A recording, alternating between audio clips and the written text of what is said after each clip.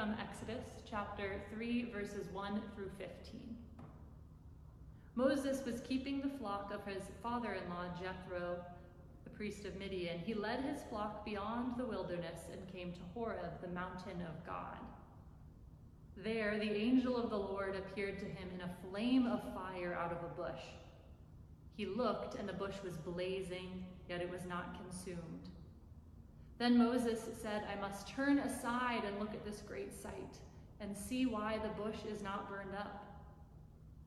When the Lord saw that he had turned aside to see, God called him out of the bush, "Moses, Moses!" And he said, "Here I am." Then he said, "Come no closer. Remove the sandals from your feet, for the place on which you are standing is holy ground." He said further, "I am the God of your father, the God of Abraham, the God of Isaac, and the God of Jacob." And Moses hid his face, for he was afraid to look at God. Then the Lord said, "I have observed the misery of my people who are in Egypt. I heard their cry on account of their taskmasters. Indeed, I know their sufferings, and I have come down to deliver them from the Egyptians, and to bring them up out of the land to a good and broad land, a land flowing with milk and honey, to the country of the Canaanites, the Hittites, the Amorites, the Perizzites, the Hivites, and the Jebusites. The cry of the Israelites has now come to me. I have also seen how the Egyptians oppress them. So come, I will send you to Pharaoh to bring my people, the Israelites, out of Egypt." But Moses said to God, "Who am I that I should go to Pharaoh and bring the Israelites out of Egypt?" He said, "I will be with you, and this shall be the sign for you that I am the one who sent you. When you have brought the people out of Egypt, you shall worship God on this mountain." But Moses said to God, "If I come to the Israelites and say to them, 'The God of your ancestors has sent me to you,' and they ask me, 'What is his name?' what shall I say to them?" God said to Moses, "I am who I am." He said further, "Thus you shall say to the Israelites, 'The I am has sent me to you.'" God said to Moses, "Thus you shall say to the Israelites, 'The Lord, the God of your ancestors, the God of Abraham, the God of Isaac, and the God of Jacob has sent me to you.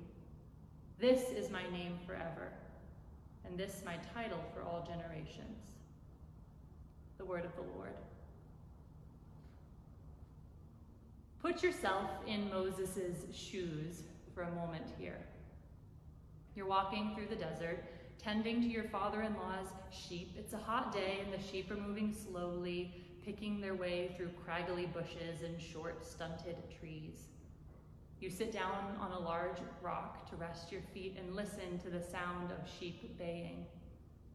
Then, in the distance, at the base of a looming mountain, you see a long trail of smoke wisping into the sky. You leave the sheep to go investigate, and as you get closer, you see a fire. Perhaps one of the bushes caught flame. You keep moving forward, and your vision gets clearer. The fire is burning strong and bright, but the bush is totally unharmed. It's so strange, you can't process it head on. Do you know the feeling? Instead, you turn aside and do a slow, cautious circle around the bush. "Moses, Moses," a voice calls out. You thought you were the only one here. You look around. "Moses." Seeing nothing, you sheepishly reply, "Here I am." The voice instructs, "Do not draw near to this place. Take your sandals off your feet, for the place where you stand is holy ground. I am the God of your father, the God of Abraham, the God of Isaac, the God of Jacob. Take your sandals off your feet, for the place where you stand is holy ground." Why? Why take off your sandals? Was it for cleanliness or respect? In the same way we take our shoes off before going to a friend's house? It doesn't make a ton of sense. Moses was, after all, a shepherd in the desert wearing sandals. Cleanliness was not a priority. there's a second possibility. What if God's invitation to Moses was to dig deep, to ground himself, to eliminate any barrier between the creature and the creation, to lift the pretense, to engage intimately with the mysterious God? Maybe at one time or another, you've needed that moment of connection with God. You've needed to stand barefoot on holy ground. You've needed answers or guidance or direction. You've needed a burning bush. Now, it's true that God is with us wherever we go, but it's also true that God's volume in our life can vary. We go through times when we might hear God with some clarity, in prayer or music or in a gut feeling, maybe through the voices of friends or a whispering wind. But there are also times when, try as we might, God feels rather far away. In her book, Traveling Mercies, Anne Lamott tells the story of a particularly challenging season in her life. Now, if you ever read Anne Lamott, you'll know that retelling one of her stories is always going to fall short of the real thing. So if you're looking for a book recommendation, I'd recommend reading this one for yourself. But here's my best attempt at a retelling. When Anne first began coming to church, she was a young single mother and recovering addict. She would sit in the pew with her son, Sam, each Sunday. And each Sunday, an elderly woman named Mary Williamson would quietly press a plastic bag of dimes into Anne's hand. It was truly a widow's mite type story. Mary Williams, like Anne, was poor. She wanted to support Anne however she could. As the years went on and Anne gained her footing, she and Mary became good friends. Mary modeled an enduring faithfulness and radical gratitude to Anne. She was a spiritual role model. So fast forward some years, at the age of 86, Mary dies. Anne writes, "I think of her many times a day. The baggies of dimes that she gave us still sit on bookshelves all over the house. In her open casket, she looked like a god, napping. But mostly I see her alive, smiling at us in the back of the church. I see her praying. I see her face appear in my mind." Mary's death was just one of a series of unfortunate events in Anne's life. At the same time, a relationship had ended, a good friend was diagnosed with Alzheimer's, and her car broke down. It always seems to happen that these things are grouped together, doesn't it? She recounts lying in bed one morning, unable to get up, when her friend, Neshama, called, "Let's go on a hike." Anne replied, "A hike? In my condition? I can't think of a single thing I feel less like doing." She wrote, "But Neshama seems to think I am worthy of tender care even when I'm at my most ridiculous. So I said I would go." An hour later, they were hiking down into a marsh. A brackish tidal channel lined with cattails paralleled their path. It was quiet, only the soft rustling of leaves and an occasional crow or egret. They walked along the path until they reached a thin ribbon of muddy water, and Anne remembered Mary. A few weeks before her death, Mary told the congregation the story of her baptism. Mary was baptized in the Mississippi River on a muddy and hot Louisiana day.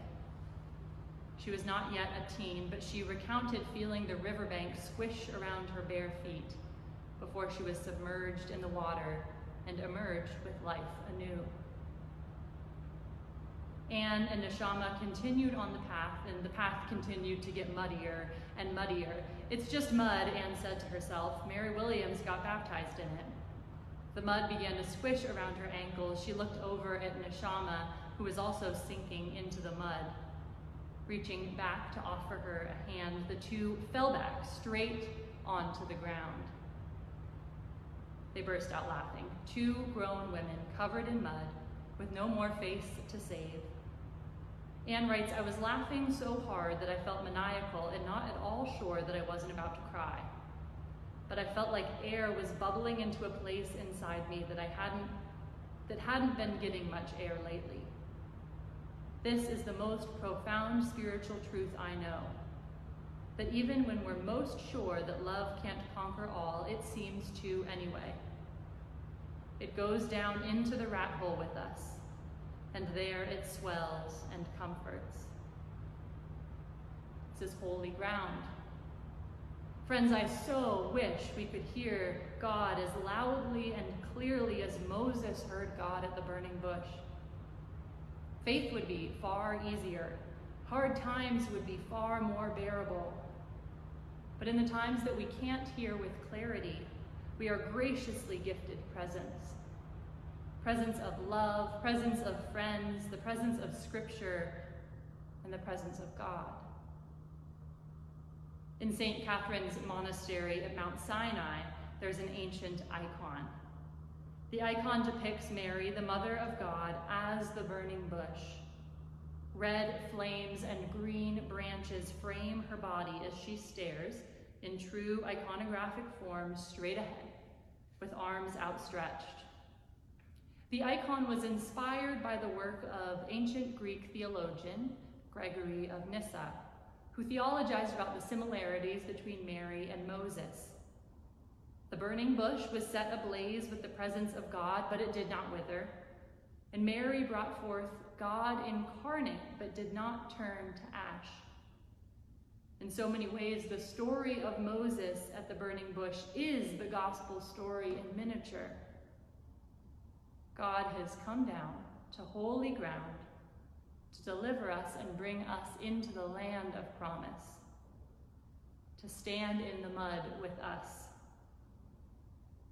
And Moses, upon hearing God's call loud and clear to liberate the oppressed and lead the people to a land full of flourishing, responds with doubt.